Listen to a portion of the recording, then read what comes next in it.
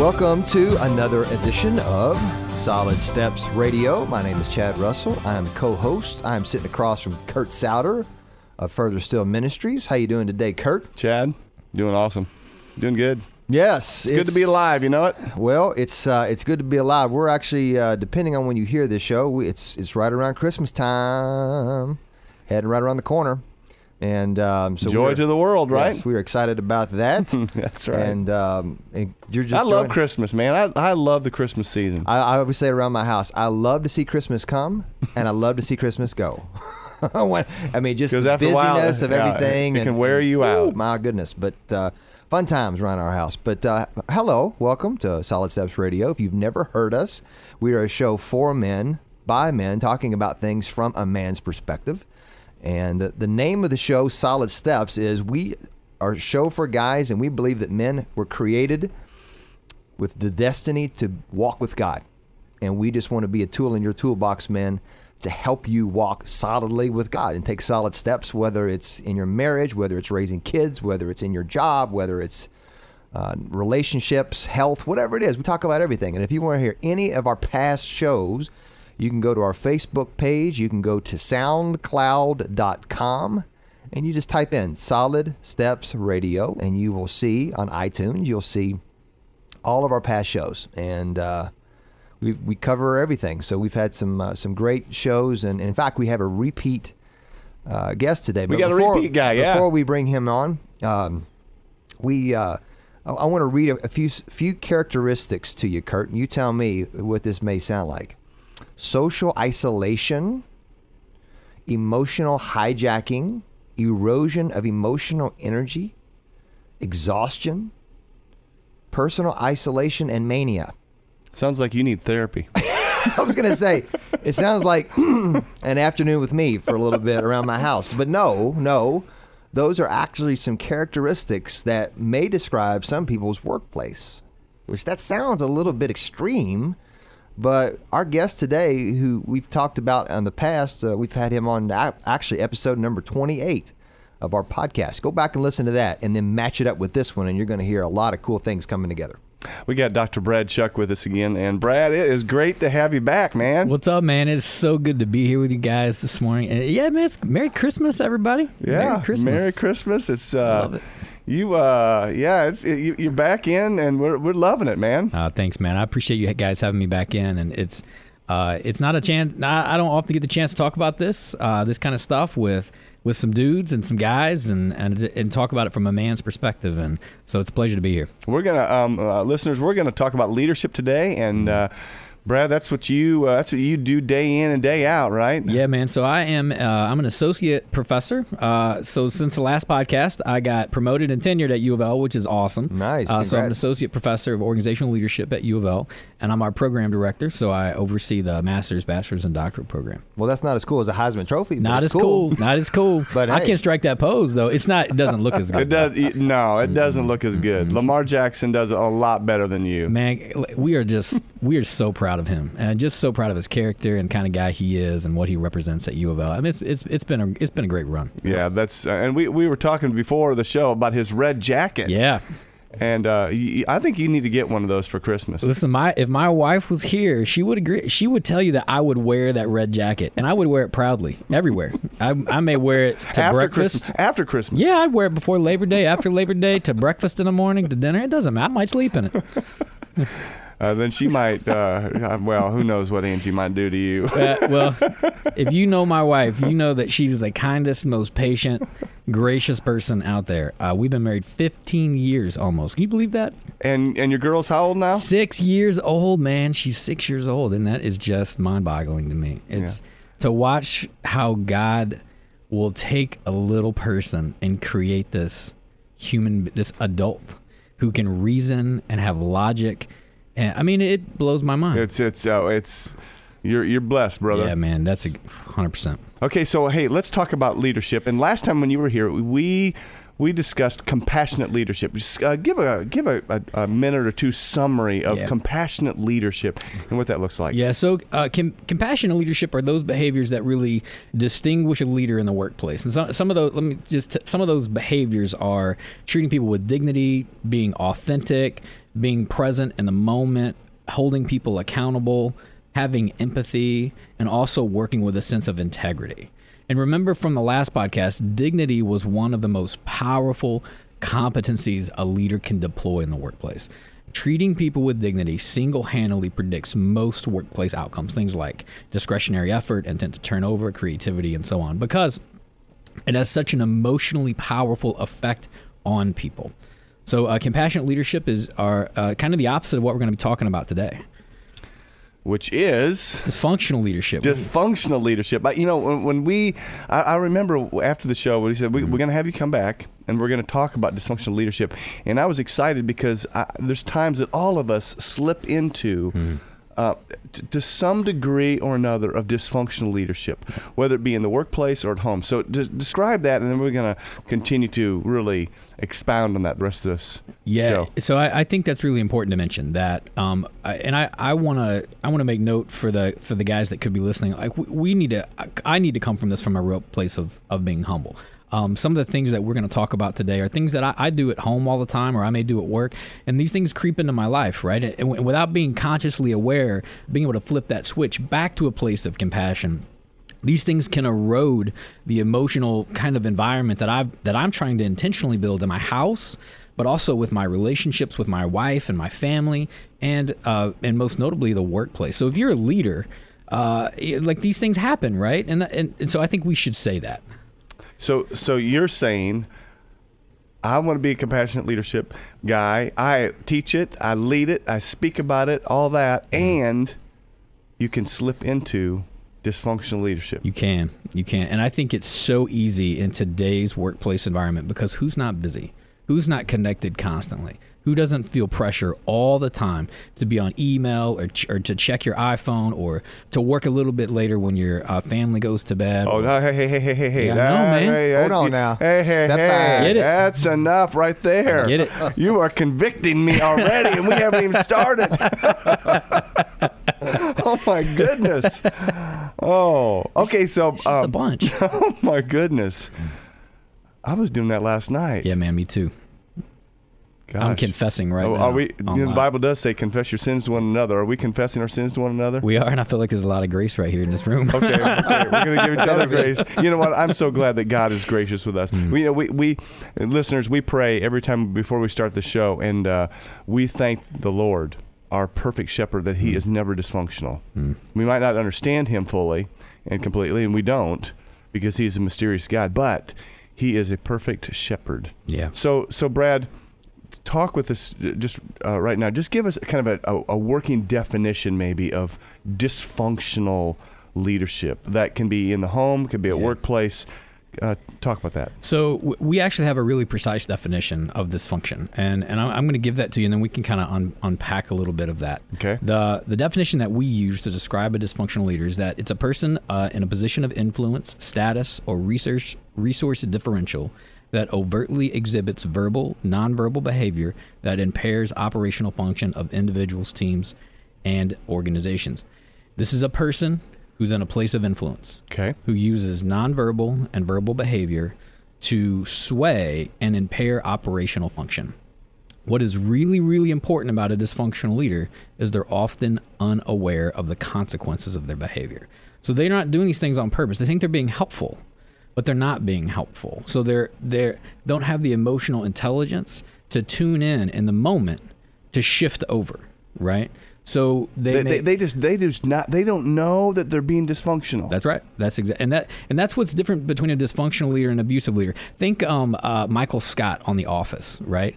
Michael Scott was attempting to be really helpful, right? And he woke up every day trying to make people a little bit better, but we could watch from an outside lens and look into that and say, oh man, this guy is like, this is a dysfunctional human being in so many ways, but he was blissfully unaware of that. And that is one of the distinguishing characteristics of a dysfunctional leader. They don't know they're being dysfunctional. That's right. But they don't know they're being stupid. They don't, but the people they work with surely do. They surely do. And there's not much they can do about it. So so that first part of the definition, they're in a role of influence. That's right. That's all of us. It's broad, man. Absolutely. That's right. And then the next piece of that definition is, say it again. They use verbal and nonverbal behavior to impair function. So it can be they're not. It's not they're even saying something. No. It could be something they are doing, not even using their mouth, and it can be really impairing somebody else. Yeah. So think about when someone ignores you for a long period of time, right? And you see them walking down the hallway, and you may say good morning, and the person never speaks to you. And the first time that happens, we go, oh, well, maybe they're having a bad day, right? Yeah. And the second time that happens, and the third time that happens, and the fourth time that happens, or when you get consistently passed up in meetings, right? You have something to contribute. You want your voice to matter and to mean, but you keep consistently passed up for that. Those kinds of things, they have a cumulative effect over time. Wow. We're going to take a break and come back more with Brad and talk more about what it means to be a dysfunctional leader. And a guy who's been his own boss for almost 20 years now, I should have fired myself multiple times because I've been dysfunctional. But we're talking about the difference between being dysfunctional at times and being a dysfunctional leader as the norm. So we're going to unpack that more with Brad Shuck, professor at the University of Louisville, a little bit more after this break here on Solid Steps Radio. Welcome back to our second segment of Solid Steps Radio. Thank you for listening. We are talking today about dysfunctional leadership. And when I say the word dysfunction, if you think about your living room carpet, then you need to go to Carol Rogers Carpet One because you need to get some new carpet or flooring. And You're being a little dysfunctional. Well, I'm being very functional in regards to helping our sponsors and thanking them for sponsoring our show. So thank you, Carol Rogers Carpet One and L&N Credit Union. Both of these local businesses, local folks who own it and local folks running it. And we would love for you to go by Carol Rogers Carpet One and L&N Credit Union. Thank them by using those folks when you're using them for carpet, flooring, or any of your financial needs. So we're with Brad Shuck. Brad, we talked about dysfunctional leadership, and let's move right straight into, you talked about stinky. Yeah, man. Describe that. What does that mean? So the way this concept kind of came about and how we got interested in this concept is I have some colleagues at the University of Louisville, Dr. Matt Bergman, Dr. Kevin Rose, and Dr. Devin Twyford. We were all literally sitting around in the copy room around the water cooler one day, and we were just talking about really bad bosses that we had in the past. And we were kind of telling war stories and having fun with that. And we got to thinking, well, do those bad leaders that we've had in our past, do they affect our future behavior right now? So do I actually evoke the emotion that person had on me in the past to make decisions today? And we got to wondering about that. And then also, does it have health consequences for me? So do I have high blood pressure as a result of that experience? Or did I experience hypertension? Or are there other kinds of, do I lose sleep at night as a result of that? And if I think back on that time, man, to be honest with you, I've had some pretty stinky leaders in my past. I did lose some sleep, and I did have some home consequences because I worked in this kind of high pressure cooker, dysfunctional, high chronic stress environment. And so we came up with the term stinky because dysfunctional leaders professionally skunk employees the way that a skunk would skunk your dog at home. And if you've ever had an animal, a cat or a dog skunked at home, look, you know it, right? Everybody can smell it. Everybody can see it, right? And it takes a long time. It takes intentionality to remove that stink from that person. And so when someone's worked in a dysfunctional environment over a period of time, you have to be intentional about removing those scars. There's some healing that has to happen with that person. And if they don't get the proper attention, they don't get the proper rest and healing emotionally that they need, man, they can carry that stink for a long time. I was giving a workshop at the Met in St. Louis, and I was talking about the stinky leadership. And there was a woman literally in the audience, man, and she was crying with tears. And she was remembering a boss that she had worked with who had been particularly challenging for her, particularly dysfunctional. And it had been years since she had been with this person, and she had evoked that emotion, and it just overtook her body. She wasn't able to heal from that experience. And sometimes we see that happen with people. And when that happens, there's some health consequences that come as a result of that. That's incredible. So let's describe, you mentioned last time, just ignoring a person, just walking by and ignoring them. No eye contact, no verbal. That's a piece of dysfunctional leadership. Yeah. Describe some other. So what we did is we went as a research team, we went into the literature and we read everything we possibly could about abusive leaders, bad leaders, dysfunctional leaders, and so on and so on. And I mean, when I say read everything, I mean we read hundreds of articles. And then we cataloged all of those behaviors and then collapsed them in. And we created what we call the stinky taxonomy, which is basically this like graduated level of behavior from things like, well, these are annoying behaviors, all the way to these things are pretty traumatic for people. And these things include withholding information, breaking promises, making negative comments, being rude, giving people impossible deadlines, lying to people, giving people the silent treatment, insulting people, invading privacy, being vindictive, starting rumors, all the way to things that are crazy, like they physically threaten or they pressure me to use abuse drugs and alcohol. And these... Man, the sad thing is, like, for some people, like, that's the reality of work for them. Now, that it's a very small percentage of the population, but for some people out there listening, there may be some men out there whose bosses, when they go out to work, like, hey, man, have another drink. Hey, man, just have one more. It's not a big deal, right? And inside, they don't want to, but they feel very pressured to do that. Those things have consequences when you get home. And as men... There's a piece of pride and ego, and I'm talking from a personal perspective here, all right? Like there's a piece of pride and ego that's associated with, man, I can control this. And I can remember some times in my own professional career, the breaking point for me where I like really learned about this topic was I was riding home with my wife, and we were in Miami, and we were driving home together, and we had the chance to carpool. And I was working for this amazingly dysfunctional leader who used organizational policy as his absolute whipping stone. And he would bring you into a performance evaluation, and he would just tear you down. And he did it very intentionally. Interestingly, this man was a Christian and was very involved in his church. And on the outside, this is the life that he lived. But between you and him, there was a total different environment.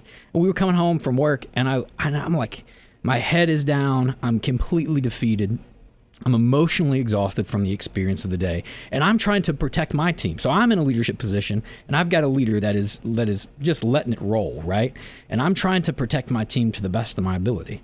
And my wife looks over at me, and she says, "Are you okay?" And I said, "Maybe it's me. Maybe I'm the problem." And for me, at that moment, that's when it clicked. It wasn't me. It was the situation. It was the circumstance.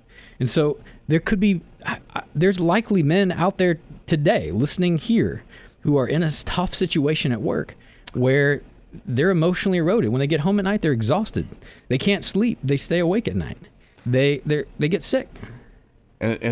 Wow. And then they bring all that home. They bring it home to unpack to their wives and to their kids. And man, they can't tell you why. I think personally, speaking from just my own experience, not being able to explain that to my wife was one of the most difficult things that I went through as a man. Because why should I not be able to control this? Why should I not be able to handle this? I'm a man. I'm strong. I can do these things, right? But the truth of the matter is that this was way beyond me. This was, and I took some time off, and man, I had to heal. I had to heal for years before I could be put back into a position, before I think God could then place me back into a place where I could lead and serve. Otherwise, I would have come into there and I would have done the exact same thing. I had to heal, man. Wow. How did you not take that home? Oh, my wife should be here to talk about the second piece of this story. I think I did. I mean, I'm sure that I did. And I think I probably did it in really subtle ways. And that wasn't fair. There's no doubt that I took some of that home. So you would go home, and there were times you would withdraw. Yeah, you withdraw. Your fuse is a little short. You're tired. You're on edge, right? And you can't explain why you're tired. You're emotionally eroded and exhausted from the day, but not just from that day, because it's not about one day. It's not about having one bad day. It's the trickle effect. I mean, it just continues the compound effect. I think one of the most powerful things I ever heard Kyle Idleman talk about was the cumulative effect. And I talk about this effect with organizations all over the world. That it is not about being a dysfunctional leader one day. It is not about being a compassionate leader one day. It is not about trying to build employee engagement one day. It is the small acts that build towards something huge that feels really sudden, but it's gradual, man. And it builds over time. And dysfunction builds the same way. And emotional erosion builds that same way, where you just get eroded. And that's what makes the dysfunctional leader so dangerous in the workplace. It's not the abusive leader. Look, the first time somebody throws a paperweight at your head, you're really clear, like, hey, I got to look out for this person, right? It's the person that wears you down over 5 years, where you begin to question your own professional efficacy and your own self-worth. And you ask questions like, maybe it's me. Maybe I'm the problem. Man, I wasn't the problem. It wasn't that wasn't bringing the right skill set to work. It's that someone was literally using policy against me in a way that was extremely unhealthy. I mean, I could go on and tell stories. I'm not going to tell stories about this person, but you're just continually, slowly, erosion is taking place. Yeah. And all of a sudden, or not all of a sudden, but over time, you're just worn out. Yeah, we call it the stinky spiral. And we use Barbara Fredrickson, who's very famous in the area of positive psychology. She has what they call a broaden and build theory, which is these positive experiences at work open up these emotional and physical reservoirs that we draw. Creativity and innovation, that's where some of that stuff comes from. We just took it in the opposite direction. So, well, if there's an upward trajectory, there's a downward trajectory. And so we developed what we call the stinky spiral. And that's where things like emotional hijacking and erosion of emotional energy, disengagement into subpar work, where that stuff starts to take over. Where it gets really, really bad is where people start to depersonalize work. They say things like, I don't care about this anymore. It doesn't matter. Hey, Kurt, why didn't you raise your hand in that meeting? It doesn't matter what I say. Nobody cares about my opinion. And then they get to a place of personal mania, where they have these sheer moments of joy at work where they're on this real high, and then they are just tanked. They're tanked, man. They're tanked, and they don't know how to control that. Wow. We're gonna continue to unpack that, but we need to take a break. We'll take a break, and we're going to come back. When you think about a third of your life is at work, a 40-hour week. If you work a 40-hour week, that's a third of your week time. And you spend that much time at the office, you can't help but bring it home with you, good or bad. So we're going to talk more about not only how do you deal with a stinky leader, how do you live with one and work with one, and how, more importantly, does this affect us as dads? We're going to talk more about that in the upcoming segment of Solid Steps Radio.